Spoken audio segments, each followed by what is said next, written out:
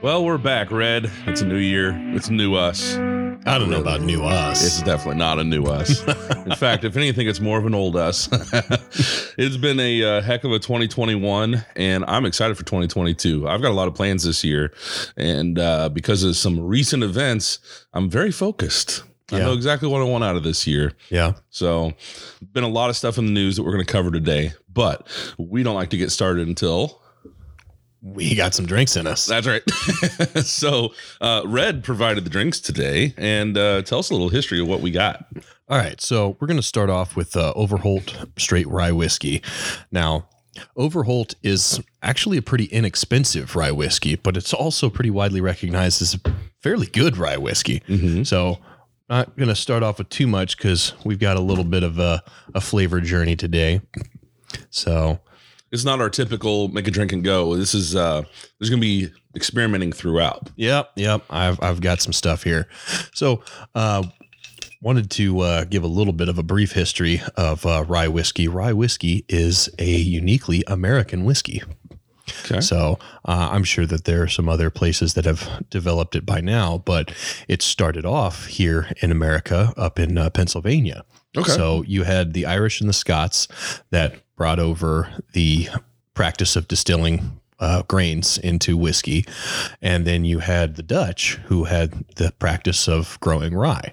Okay. So they both kind of combined there in Pennsylvania, and the plentiful nature of this nation allowed for quite an excess of rye grain. So the Irish and the Scots wound up buying it up from the Dutch and distilling it into a new whiskey. I imagine that was quite the journey because your ryes are, that's a unique thing to try to distill. That's a unique thing to try to extract flavor from and balance it in a way that actually makes a good drink. All whiskeys are done from grains. Mm-hmm. So bourbon is predominantly from corn. Rye is obviously rye. Then you've got various other grains that are used in the production of whiskey, very commonly wheat. Mm-hmm. The Scots like to use barley, and they malt that barley and turn that into scotch, and it's wonderful. But so this is rye. Yeah, it's very similar to the smell is very similar to just a standard whiskey. There's not too much deviation from that classic almost bourbon-y smell. So bourbon is also an American whiskey developed more in Kentucky. But bourbon is, like I said, it's made from I think the stipulation is that it has to be 51% corn at least. Oh, okay. All right. But then, of course, there are other stipulations that are put on bourbon specifically.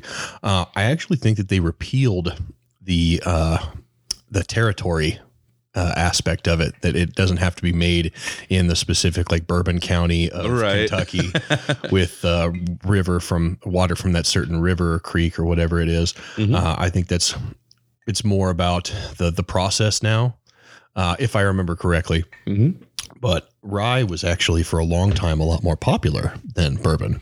Your voice is doing something right now that I was literally about to comment on about the feel, like the taste of it. Yeah. There's definitely something beyond what whiskey does. There's, I don't know if it's more oils or, something. There's something that it gives a coating, not in a bad way, but it causes, I don't know how to explain that. No, I understand.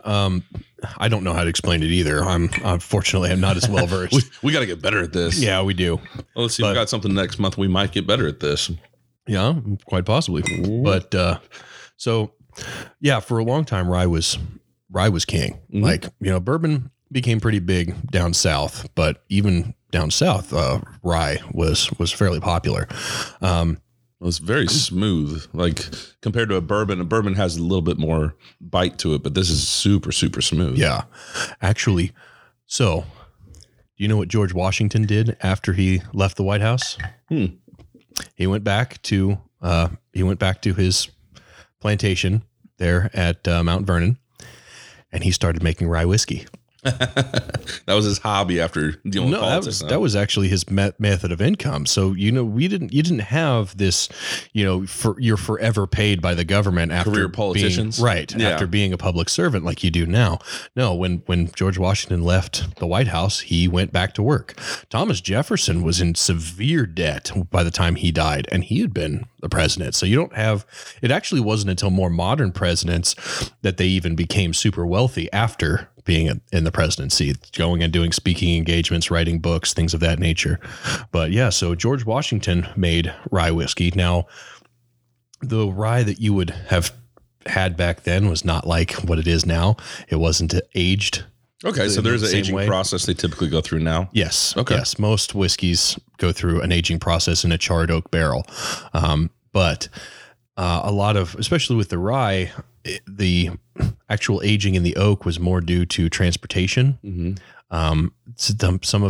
Now the process of using charred oak barrels for aging had been very prevalent in other parts of Europe, mostly with other types of alcohol, sherry. I think there were some like brandy, some other things like that.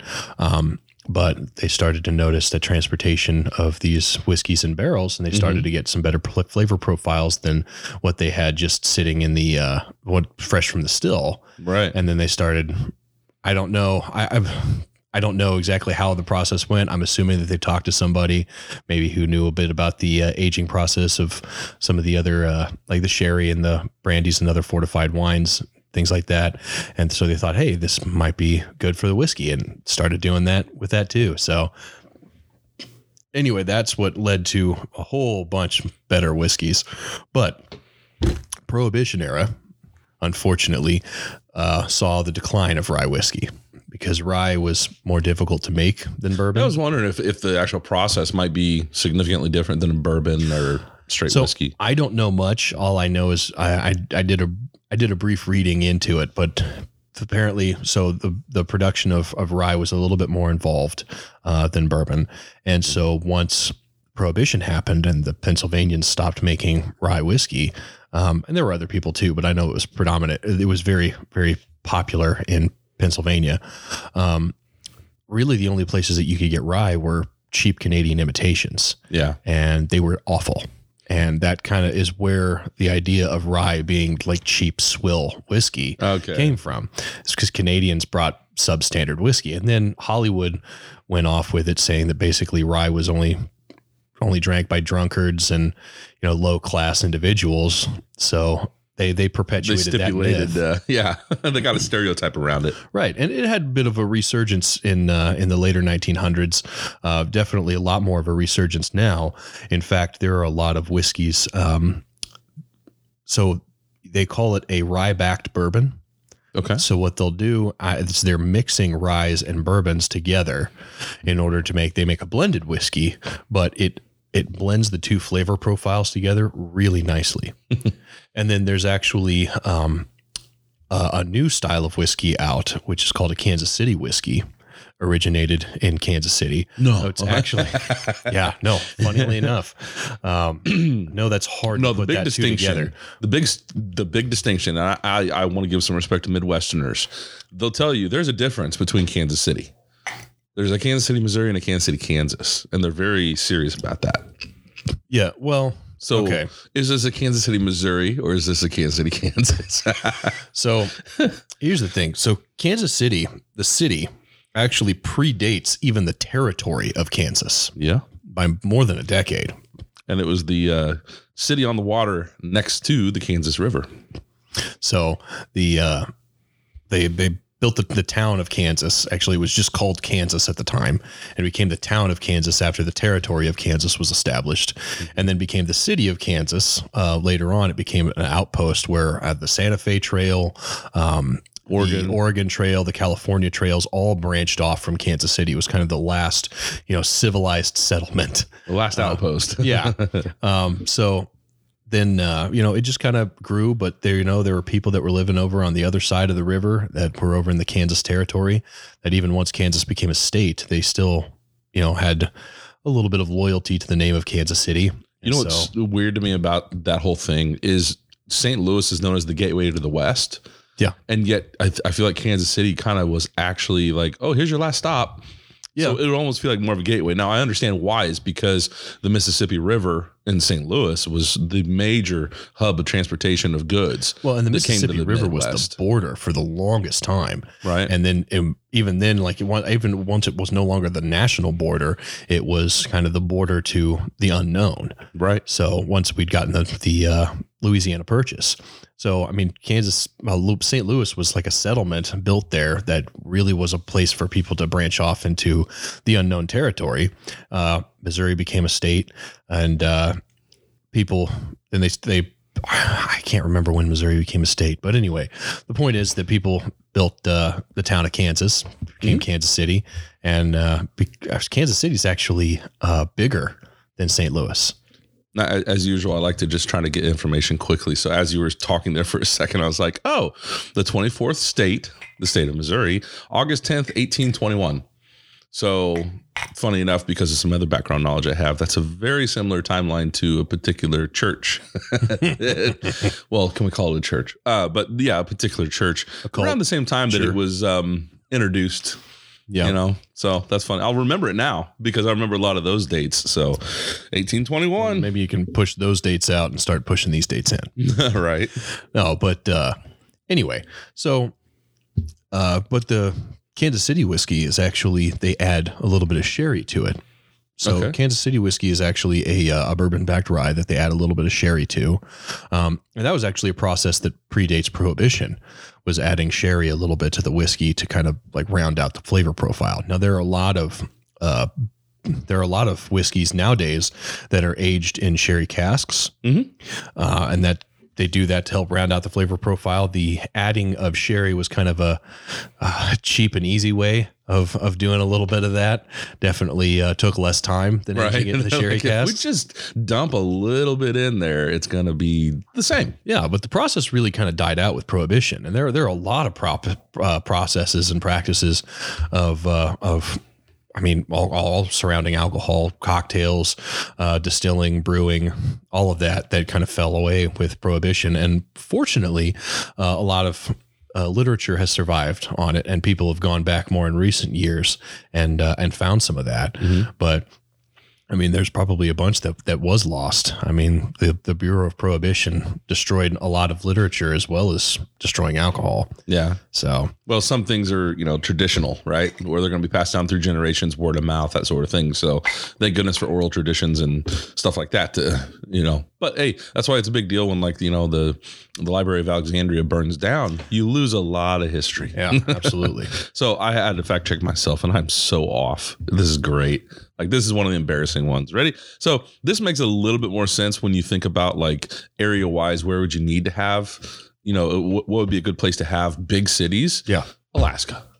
Apparently Alaska, Sitka is the largest, 2,800 square miles. Wow. Juneau, 2,700. Wrangell, which I had never even heard of Wrangell, but 2,500 square miles. Anchorage, 1,700, and then we just go blah, blah, blah, blah, blah. So bigger cities that are notable. Jacksonville, Florida is like the biggest of the populated cities. Houston, we're talking about land mass, land area. Right. Yes. Yeah. So Jacksonville's like the highest of the really settled areas. Houston, Oklahoma City, Phoenix, San Antonio, Nashville, Los Angeles, Indianapolis, Fort Worth, Dallas, San Diego, Chesapeake, Louisville, Austin, and 25th, Kansas City. Okay. So I was off. Yeah. I knew it was big, which it is. It's in the 314 square miles of, that's a significantly large city. Yeah. So, and it spans a couple counties, and it's large. Yeah. Well, I mean, it kind of spans 2 states. Yeah. Well, the metro for sure does. Yeah. Well, the metro's most metros have a whole bunch of other little cities and towns and stuff like that are kind of border them, that are not really part of the city, but for functional purposes, they're part of the city. Mm-hmm. All right. So anyway, so that was the rye. Okay. And then now we're going to try something else. This is very interesting. A lot of people don't really know about this. It's called mezcal. Now, what's funny that people don't know about this. So mezcal and tequila are kind of brothers. in the same way as, rye and bourbon are brothers. Actually, it'd be more similar to saying rye and whiskey because all tequilas are mezcal. Okay, Wait, but did I say whiskeys or something? What did I say? Yeah, you said whiskeys there for a second, but all tequilas. So tequila and mezcal are related in the same way as rye and whiskey are related. Okay. All tequilas are mezcals, but not all mezcals are tequila. So yeah, got it. So both made from an agave plant. Tequila's typically made from a specific agave plant and in a specific region. Mezcal is kind of the whole overarching thing. You're using an agave plant. I think tequila might actually use the leaves of the agave plant, whereas from what I understand, tequila, it uses that root ball that almost looks like a pineapple. Yeah, it uses that. They smoke it, they cook it down, smoke it, break it into pieces, send it through a shredder. So that's what they do with the mezcal too. Okay. So so it's and that's why I said I thought so. I'm wrong, but so it's the heart of the plant that you cut off all the leaves and you got the center part of it. You're right, it does look kind of like a pineapple. Yeah. And then they put it into a fire pit. And then they burn it. Now, one of the things that they do with mezcal is they completely cover it. So as it's burning, that smoke winds up like seeping into the I think that's similar to what I've seen that they've done with tequila. Well, but tequila doesn't really have the smoky flavor that you get with mezcal. So they don't char it, right? Like when I've seen videos of it and stuff, the outside of the plant that they're going to break up and use for it still has a lot of color to it. Still has a lot of the white, off-white color, but you can definitely tell that like there's areas of it that have been cooked very well. But that's probably another part of when each different company wants a different flavor profile. They're going to cook longer, slower, whatever, differences they make. I think there might be some varying stuff that happens with, the tequilas too. So the process sounds super similar. Well, part of the reason why mezcal has the smoky flavor that it does is because it absorbs that smoke while it's down there buried in that fire pit. Now, another reason why it gets the flavor profile it does is because those plants themselves have to reach about 25 years to be mature enough that they'll turn it into mezcal. Okay, that's significant. Yeah, so it gets a whole lot of mineral flavor profile to it. But it's got that very smoky flavor. It's very complex in similar way to whiskey. The rumor or ancient wives' tale, whatever you want to call it, is the legend is that they started cooking the plants when one of them got struck by lightning, and so they tried. It was an accidental cook of the agave. Yeah, so somebody came along and found one of them that had been struck by lightning, and they smelled it and smelled good, and they drank it, and Just figured, hey, let's try distilling this. Well, and so that was again part of the legend is that the native Mexicans did not. I don't know whether it was Aztecs or Mayans or whatever sort of culture civilization was there at the time, that they didn't distill it. That maybe they might have brewed it. To allow or fermented it is what I meant to say, but that they didn't distill it and that it was actually distilled when the Spanish came over. Now, whether that's true or not, I don't know. Again, it's the legend. I love conjecture, so I'm fine with this. We can come up with our own story. Yeah, but I like to at least say that it's conjecture. Right. So this is a very different smell. Holy smoke, right? Holy smoke. I'm not going to lie. It smells like brake cleaner. Really? Oh, you want me to go get brake cleaner? No, I smell. I had some messed up brakes for a long time. That is straight brake cleaner. When I was younger, and I know what brake cleaner smells like. I don't agree with you, but we are going to put this to the test. Maybe you've got the Rona. Maybe you're not able to smell properly. No, my sense of taste has not changed. Well, why don't you taste it then? Holy, like on the nose, that is brake cleaner. Dude, I'm serious. We're gonna get T-Rex to weigh in on this issue before she leaves today. Okay. Because I'm like, and I've got a can. I got like 20 cans of brake cleaner downstairs, and I'm very tempted to do it. But no, I'm not trying to make fun of the alcohol. But why don't you taste it? Okay. Tell me what you think there.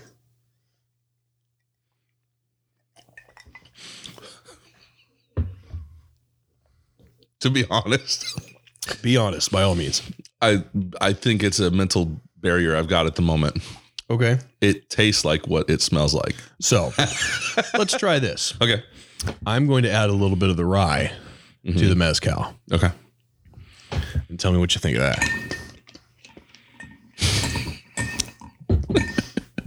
I find this thoroughly entertaining. I was not expecting that smell. That's okay.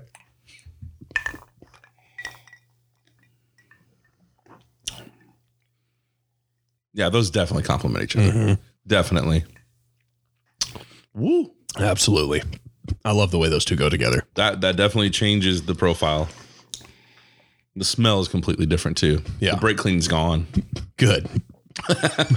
But I like how it blends that smoky and earthy flavor to, the more grainy, woody kind of notes that I get from the rye. Mm-hmm. So, and a little bit of fruity notes that I get there. So I really like that. I was introduced to mezcal through a cocktail that was blending in together whiskey and mezcal. I've had it by itself since then, and I've found a lot of mixtures.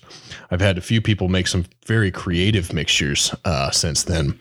One of them included chartreuse, which I don't know if you're familiar with chartreuse. Yeah. But just in case the listeners aren't, so chartreuse is actually an alcohol that is distilled from herbs. So I think it's 130 something different herbs that they mix into it, and it's made by monks. And at any given time, there are only 3 people who know the secret recipe of making chartreuse. Yep. So, and they're all monks of this order. Okay. So, but anyway, so there's 2. The chartreuse is very interesting. It's very savory in flavor. You really taste the herbs. It's very unique. I wound up having it on a bar crawl down in Charleston, South Carolina, many years ago. Yeah. I actually saw this really cool video the other day, and it's definitely worth looking up sometime and watching. I wouldn't do it here on the podcast, but this guy goes through and brings on several different ethnic historians of sorts, but he's a language expert himself. And so he's a white guy, so he does all the, New England, Midwest, and Western accents and does them scarily well, and then can also, he's describing exactly how each one breaks down, where it comes from, the type of people that settled the area that caused that, and then he brings in Native Americans. They call it Latinx now, but basically anything. No, nobody. That's what they call themselves. No. This lady called herself a Latinx expert. Okay. I'm not saying that that's what it is, but because it's basically the overwhelming majority of Hispanics hate the term Latinx. They don't use it, and they actually find it slightly offensive. Yeah.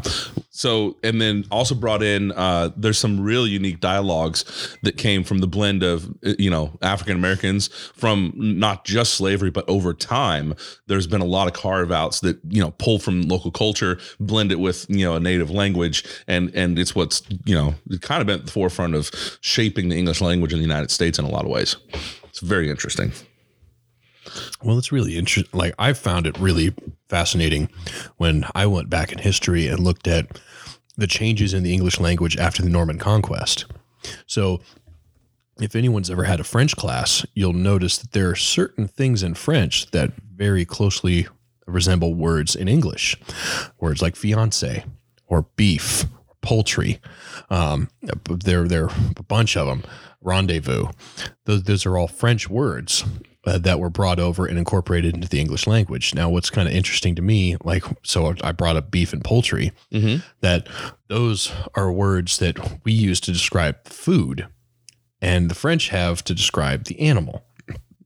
Okay.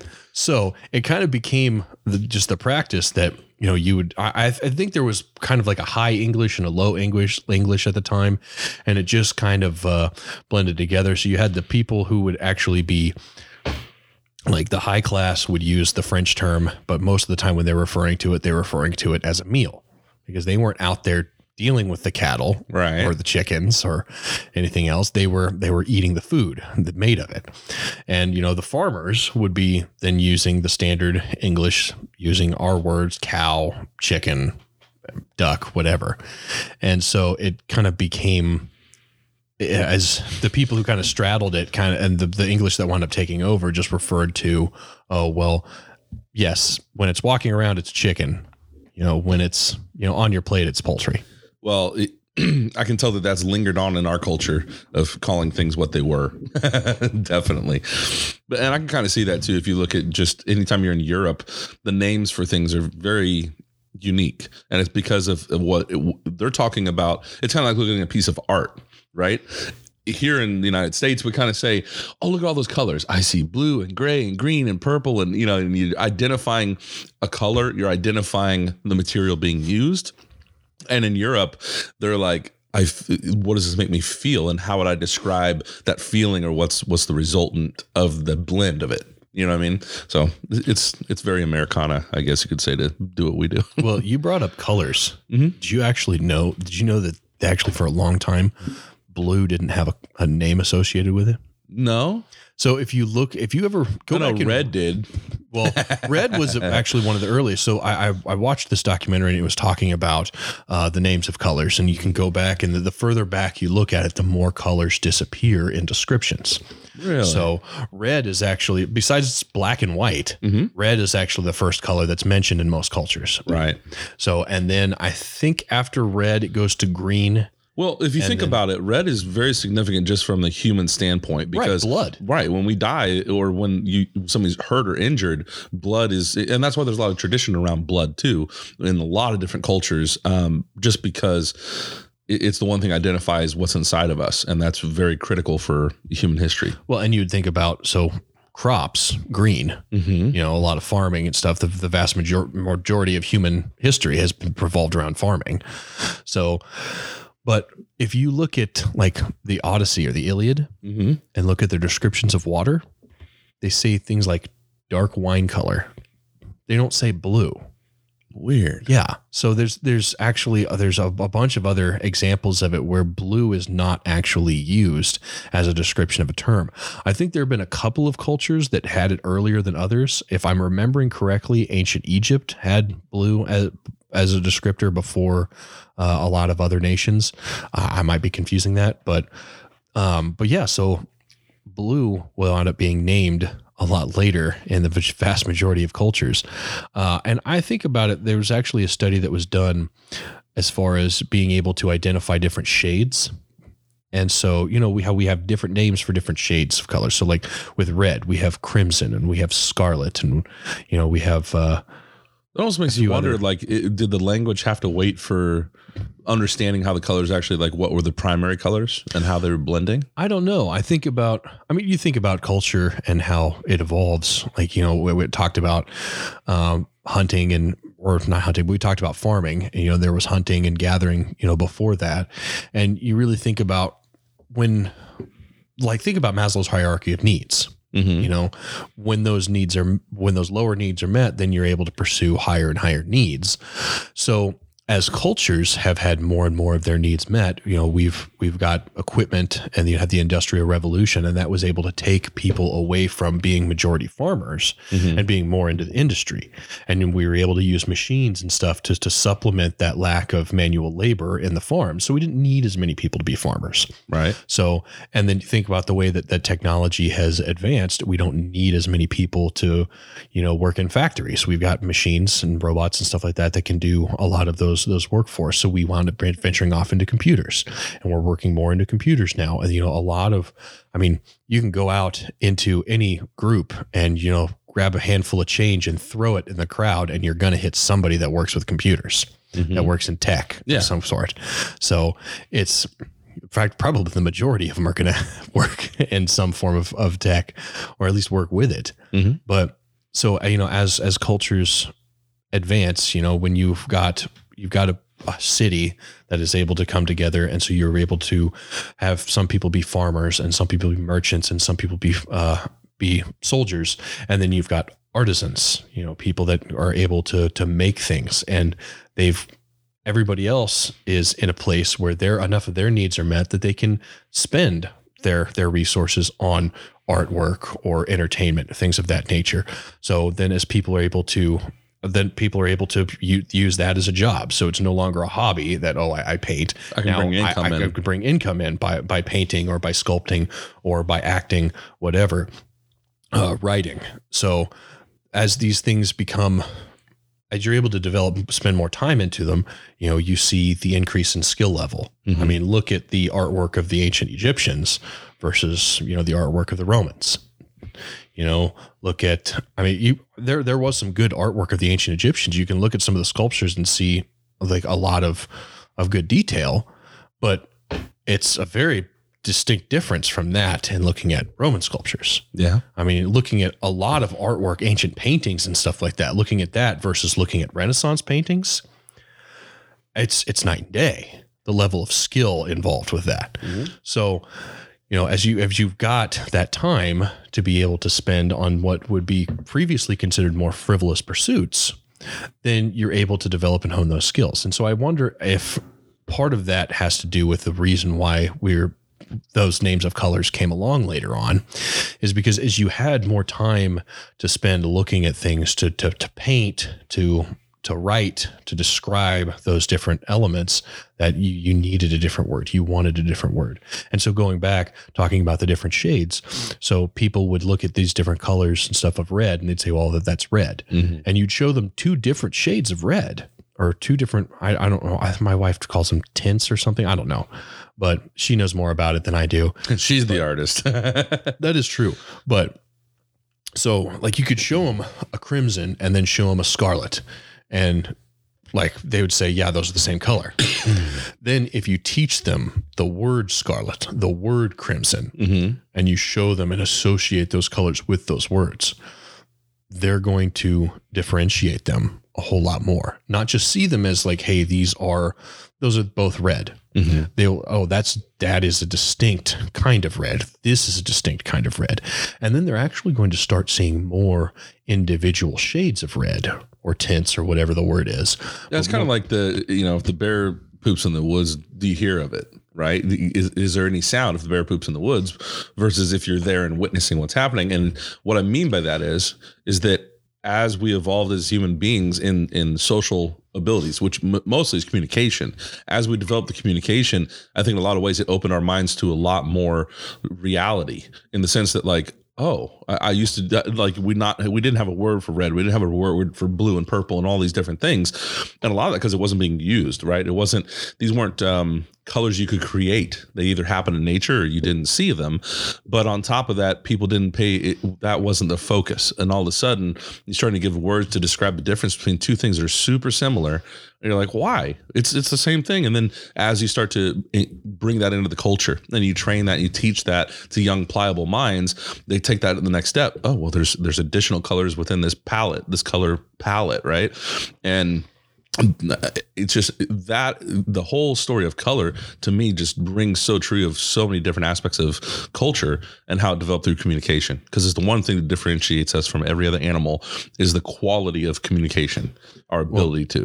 And that's one thing that, so you know about my accident. I've talked about my accident on the podcast before. Just a quick recap was that I had a traumatic brain injury, and during my time in the service, and it's actually what ended my time in the service. Mm-hmm. But one of the side effects of that was aphasia. And aphasia there are three different kinds of aphasia. The one that I have makes it difficult for me to communicate what I'm thinking. So I lose words. Like I will have times where my mind goes completely blank and I can't think of a word. And you've been kind enough to edit around some of those circumstances when we recorded. But I'll have other times where words will be substituted. Right. And so I'm actually going to speech therapy now to try to work with that and to fix it. But it's something that, it's really, of course, I talk about it and it starts happening. You draw it out. But yeah, well, no, what happens is that it causes me to look at words and understand them differently or think about them differently. And there was some of it that I had a little bit of more of an understanding back in the day. But one of the things that they try to teach you in the speech therapy is, okay, so you're having a hard time with a word, try to think of a simile for that word. Well, what frustrates me as my exacting nature is that similes aren't always similes. Right. So a lot of You're going for a specific result. You Right. want a specific there are thought. nuances. Mhm. So like if so for example, they will teach you in school that big and tall are similes. Which is hilarious because we're big and tall. Yeah, we are big and tall. Right. Right. But there are There's members of, distinctions that we can see Well, yeah, within that. like your cousin Mhm. is just tall, Right. not big by any stretch of the imagination. Right. I mean, that woman probably barely weighs over 100 pounds and she's almost 6 foot, if not more. Mhm. So that's tall. That's not big. Right. And then you can look at my dad. My dad is 5'8". That's not tall. No. Like not unless you're over in Asia is that tall, but he's a big guy. And let me throw the wrench in the works. When you see a 7+ footer walk by, what do you say? Oh my gosh, he's big. Right. So, Well, you could, but if it's Yao Ming, I'm just Right. going to think he's tall. But if I see Shaq, oh, he's big. and that's the thing is I'm saying from somebody who doesn't have the exacting nature that you do, when I see somebody like that, who's huge walking by, I'm thinking, oh my gosh, they're big. And it's not, but if I were trying to be accurate and describe them to you, I'd be like, oh yeah, no, they're like really tall. This is, that kind of thing. But you are so exacting about it that it frustrates you and it gets you stuck. It does. It does. And that's actually one of the hiccups that my speech therapist has talked to me about, is that's going to be difficult for you. And I'm like, yeah, but I still want to be there. And she goes, no, I completely understand. But no, it was, I just think about, there are a whole lot more circumstances, a whole lot more examples of where the nuances between words can give a very different impression. Yes. And so similes aren't always similes, but I mean, You're going to make her rethink her whole practice. but that's a thing that when you're just trying to communicate basics, when you've got hard manual labor to do, like you are farming, you are building aqueducts, you're doing that kind of stuff, you don't have time to get the level of education to learn about nuances of language. This is the argument. You don't have the resources to give somebody the level of education to learn about nuances of language, or to have the communication of nuance of language between two people. So it's something that as our society develops, as our cultures are able to thrive, and we're able to no longer have those basic needs worried about, then yeah, we can get into more things, learning about nuances of language, learning how to communicate better and how to be better understood. So a lot of things around that remind me of discussions I've had recently about education. And the reason is because we have this generalist mindset of we've got to teach kids we have to teach a lot about a lot of different things, where the standard is for, they're teaching finance in 6th grade. Now, like that's new. Well, that's fantastic. Now, I personally think it's cool that we're teaching finance at a young age. No, I think that's exceptionally important. Right. But I'm just saying, like, I didn't have a good finance class in high school. So I actually did learn to balance a checkbook in high school. Right. So I learned from my parents. you know what? I probably should have learned from my parents, but this is before I had a job. So my parents taught me, they taught me a lot more about finance and doing taxes and stuff like that once I was collecting a paycheck. But, I do think that that's important, because there are kids that are getting jobs, Young and Yeah. well, there's entrepreneurs too. There's a lot of people starting small businesses for themselves, 14, 15, 16 years old. Gosh, I wish I would have been that future minded. Me too. I mean, there's a lot of stuff they're doing is just brand wise. They're like, oh, I understand that if I put out this type of product, my friends are going to want it, that kind of thing. A little customization, or they latch onto a social influencer, right? And then help them come up with product lines and stuff. So a lot of it's marketing, a lot of it's stuff like that. So I think it was Mark Cuban, maybe, who he was talking about how when he was a kid, he would buy toothpicks and he would buy cinnamon oil and he would soak the toothpicks in cinnamon oil and then he would sell it to kids at school. yeah, dude, as a kid, I would have done the exact same thing. Like I would have bought it. absolutely would have bought that. Oh, I wouldn't have, because I hated cinnamon oil. Okay. But now, see, I like ground cinnamon, but it's the oil that bothers me. Too concentrated or something. I don't know what it is. It just, I never liked it. Now my dad loves cinnamon popcorn. So, and I know people who love like Big Red or Red Hots, hot tamales, things of like that nature, that, it's that cinnamon oil in there. Right. And nope, never my thing. Well, so the tangent I was going on about the education was more specifically that we set a super high standard. And I heard it was a TikTok video. And so I feel really stupid for even saying that, but I got to give credit where credit's due.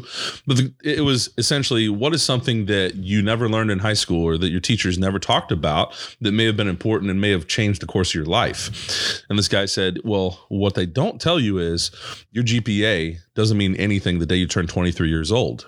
Because of how colleges are structured, they look at finances only at that point. What do you qualify for financially? Do you qualify for student aid? Do you qualify for grants? Do you qualify for, some sort of scholarship? Well, when I went back, so I had to take the ACT in order to get into school. Right. But when I went back to school, I never took the ACT again. Right. Like it's a one and done type thing. Yeah. And once you have like an ACT or, one of the LSATs or whatever, you're set. Like that's done. And they no longer look at your high school scores. And that's why a lot of people go into like, this is in my 30s and like your ACT scores expire. They expire, but you've already received entrance into a college, or you've already established that is your education level, and they stop caring at that point. But his point was, it's irrelevant what you learned in high school when it comes to college. They're very different things. If you want to continue down a path of one of the STEM fields, that's great. There's a great transition between high school directly into college and that sort of thing. You need that higher education to get to the point where you're functional in the ever developing world of STEM. But I think this is where I would have fallen. If somebody would have told me, graduate high school, but use those years between being 18 years old, graduating high school, and 23 to go out and get some real life experience, work some blue collar jobs, find out what you like, what you don't like, see what doors are opened, travel. This is a big thing that happens in Europe. They have kind of a 2-year period right after high school where, typically kids are transitioning into college, and it's very normal for over in the UK for someone to go to college for a semester or two and then say, you know what, I'm going to go on a little hiatus. I'm going to travel the world.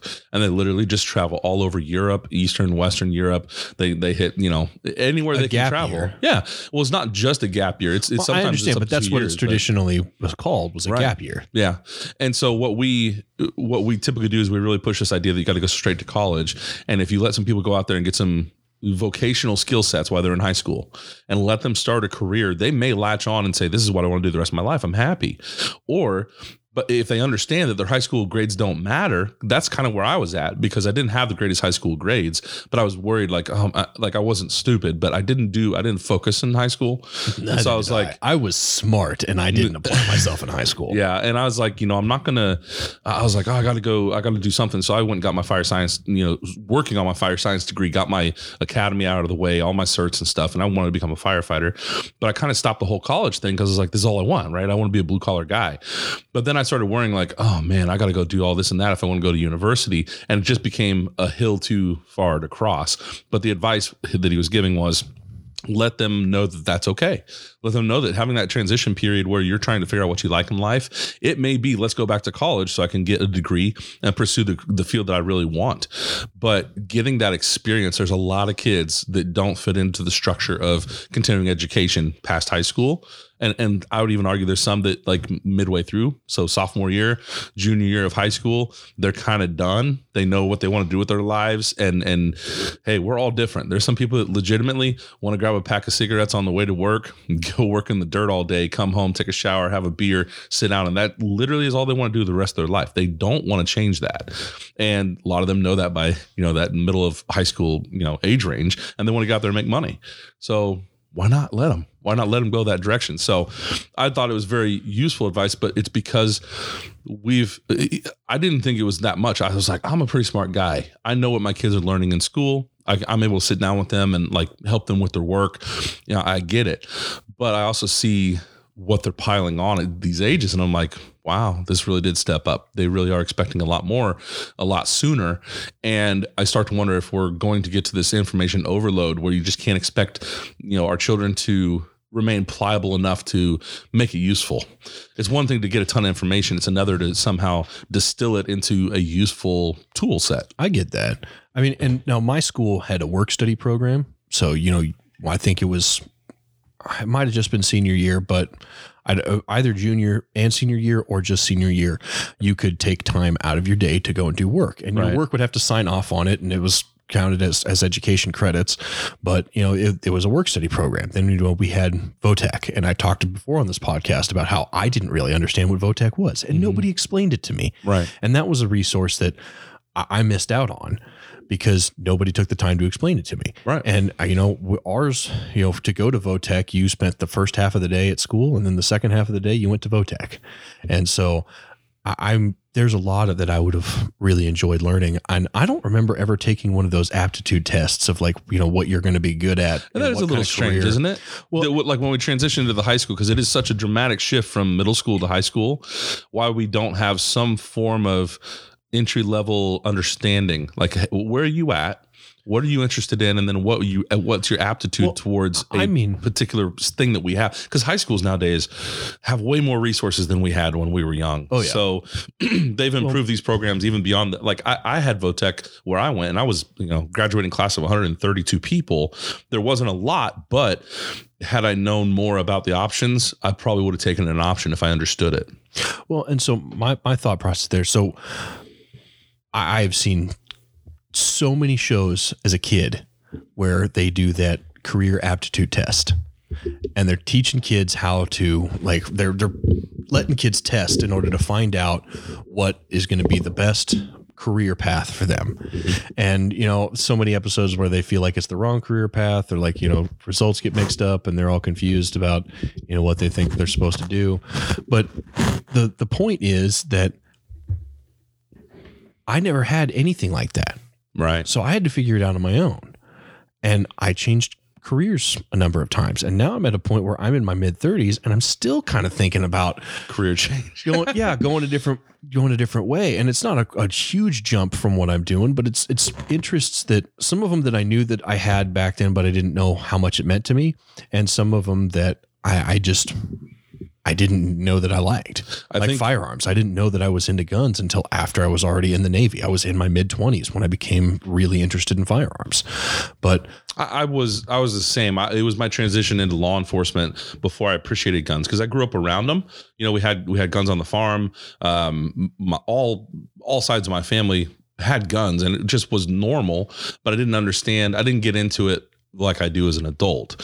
And I have a very different viewpoint of firearms than you do. I'm on the more utilitarian side of it. You're more on the artist side of it, right? Where you have an appreciation. Engineering side of it. It's art. When I put it in my hands, it's art. But there's a difference. Is that somebody will look at something that's from a stylized standpoint. And style. No. It's when the function is so good, the engineering of it and the execution of the production is so good. That to me is what art is when it comes to firearms. It's like a whole different language of art, but it's, okay. No, then I can agree with you on there. I don't agree with necessarily the verbiage, but I agree with the concept. So being able to look at the evolution of firearms and see the changes and modifications that have been made over time. And I think that's one of the reasons why when I see stuff that goes backwards, it frustrates the crap out of me. Yeah. Like I hate paddle mag releases. So modern guns that come out with paddle mag releases, like the CZ MP5s. Scorpion, bugs the crap out of me. Now the MP5 actually has a button mag release. You can use either. So it's got a button. Oh, I didn't know how to button. I thought it just had that little paddle and so it's got a paddle as well, but you can it's connected, so you can use either. But a lot of people like to use the paddle because the MP5 mag doesn't really fall free when you push the button. It doesn't. Yeah, you got to pull it out. So why not just stick it up there, grab the paddle and pull it out? I don't like that. Right. I want to be able to push the button and be reaching for my other mag that I'm going to replace it with while the first mag falls free and I can reload. For sure, the AR got that right with the button press. Yes, absolutely. But I will say, having shot that CZ recently, very impressed. The magazine's released quickly. They're polymer. The inside of the chamber of the magwell is polymer, and so it's nice and slick. You get a clean drop. It's very similar action wise to what you get with an AR platform. But they still could have done it with a button mag release. I mean, button mag releases were designed in the early 1900s. So, and that's where we get to have some fun, because as we grow and learn and we want to get some better machinery and stuff, guess what we can put on the CZ Scorpion that I'm definitely going to get this year? No, so we can put a button release on it. But it's something, well, you'd have to engineer it though. That's what I'm saying. You'd have to reconfigure. It's going to happen. Yeah. But, and then there are things like, I cannot stand the charging handle on the AR-15. Fair. Well, why do you need to punch yourself in the face in order to charge the gun? And the thing that bothers me there is that if you look at the Browning automatic rifle, a weapon that was used in World War I, long before Eugene Stoner was messing around with guns, that charging handle would be perfect on the side of an AR-15. It really would. Put that on that upper receiver in order to cycle the bolt. But would you want left side or right side? So I would prefer to have left side. Okay. So I can keep my hand on the gun. Yeah, I like the idea of keeping my hand always on the controls. Yeah. So that's something that I feel like should have always been there. Now, there have been modern manufacturers that have developed their own uppers that have that same style charging handle on there, a non-reciprocating side charging handle. In fact, Sig Sauer, their submission for the next generation squad weapon program, has that same kind of a side charging handle on there. It's based off of the SIG MCX platform, but it has a non-reciprocating side charging handle. And I just got into an argument with some guys on Facebook. I hate it when people run their mouth off about stuff that they don't really know about. And they don't know others to the level that they're ignorant. Right. They don't understand the level of ignorance that they have. And I know that there are probably people out there that listen to me and say the same thing about me. Right. I try to be knowledgeable about the stuff that I know, that I talk about. And if there are middle school things here or there, like if I'm talking about something wrong when it comes to alcohol, I understand that I'm growing in my knowledge there. Yeah. And the stuff that I'm conveying is the stuff that's been conveyed to me. Maybe my sources aren't the best, but when I was saying, like, Sig shit said, like, hey, you can get the new, the Sig Spear is what it is what they call their rifle. And I said, you can buy it now. We're releasing it. And I'm like, that's awesome, but I would rather have a 5.56 version, because that round. What are they putting it in? So they released it now in the 6.8 by 51. Okay. That's their submission. That's not the SPC. No. Okay. So 6.8 by 51 is a round that they developed for the next generation squad weapon program, because one of the stipulations was you had to submit a weapon and you had to submit your own ammunition for that weapon. And the only stipulation on that ammunition was that it be in a 6.8 caliber. Okay. Didn't give a specific 6.8 caliber. Right, they so just put it in want casing, that bullet in a 6.8 caliber. Yeah. So what they did was they developed a hybrid casing to where it's using a brass. So part of the shell, the main chamber part of the shell is brass. Okay. But the head of the shell is made out of steel. Are you talking about where the primer? Yes, where the primer goes. Okay. That's made out of steel. Okay. Now what that is that's the weakest part of the shell, because everything else is reinforced by the barrel. Mm-hmm. So what this allows is that is this going to use our standard American primers, or is this going to use the steel casing primers you'd see over in Russia? No, I think it's using standard American primers. I don't know what. I'm trying to remember what the name is. I know there's a technical name for the two different types of primers, but what they're able to do is, rather than having the thick brass that you would need, the thick heavy brass at the base of that shell, you're able to have a much thinner piece of steel that is able to withstand much higher pressures. So they're able to drive up that ammunition. They're using different powders in order to make it much hotter, getting much higher pressures in that chamber to fire the round. But at the same time, because they're using less material, it actually reduces the weight based off of what a standard 308 would weigh. Okay, nice. So, but that's the round that they're using, and that's the round that this gun is coming out in. Well, I talked about how that's got the non-reciprocating side charging handle. Well, they based the rest of it around the SIG MCX design. It's just a scaled up version of the SIG MCX put into 308, but it's got that non-reciprocating side charging handle. There's a little bit of difference in a few other things, some minor stuff, but essentially you look at the two guns, it's like a scaled up version. Okay. But I put on there, like, yeah, when you guys come out with a 5.56 version, I want it, but not so much this. And 5.56 cheaper ammo, because I think somebody posted something about that. The ammo that they're selling for it was like $80 for a box of 20. I wouldn't be surprised if you think about obnoxious. If what you're saying is accurate. The metallurgy on trying to get steel and brass to work together on a casing in a high pressure environment. That's very interesting. I'm there. That cannot be a cheap process yet. Yeah. Well, I'll show you some of the cutaways. It's basically just making kind of some grooves that they fit together. But anyway, yeah. So I'm like, this reminds me of Throckmorton Morton. You know what Throckmorton Morton is? What you're talking about now. So the space shuttle disasters that we've had, there was a company called Throckmorton Morton. They were the ones that built the solid rocket boosters that attached to either side of the big orange, tank, Gotcha. the Hydrox tank that, shot it off. Because the rocket booster was so big, they couldn't make it as a single unit. When you're making a solid rocket booster, you're taking basically almost a pasty material and you're lining a object with it in layers and building that up so that it burns off correctly. And you have a chamber down the center of it.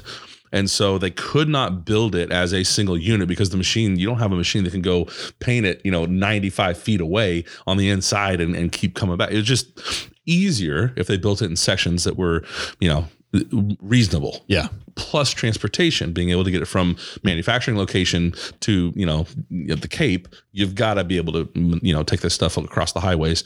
So their solution for the joints was to use a double O-ring gasket in order to seal it off, because as that's burning through the center of the solid rocket booster, there's gas pressures near there's a bell nozzle at the bottom, and that's attached the same way that these sections are attached. And the problem they weren't paying attention to temperatures and conditions. And so when the spaceship, was it Columbia was the one in 84 that blew up? Challenger. Thank you. Get them mixed up sometimes. They were both disasters. But what had happened was overnight they had a freeze. And that freeze caused a freeze and then a thaw of those seals. And because they were trying to, in my mind, when you were talking about the steel casing and the brass, that was the first thing I thought of, was like, they literally probably have some sort of grooving to keep those casings together, because the pressures will expand the shell outwards. And that would cause even more of a seal if you have the proper grooving in place, because that's the same thing Throckmorton Morton did. Yeah. The problem is because of the freezing and then the rapid thaw through the ignition, it broke down that seal rapidly, and they knew that it happened. They even had papers on the degradation of the seals after those SBRs would land, and they'd pull them back and do a study, and they knew that this was an issue. It was known, like when they studied it and came out with a white paper on it and said, here's the problems we had. It was because they had a built-in, we know we have a failure point and here's how we're going to fix it, not by re-engineering so the failure point doesn't occur, but let's just throw another redundancy at it. And that's where, you get the SBRs blowing up and causing the issue.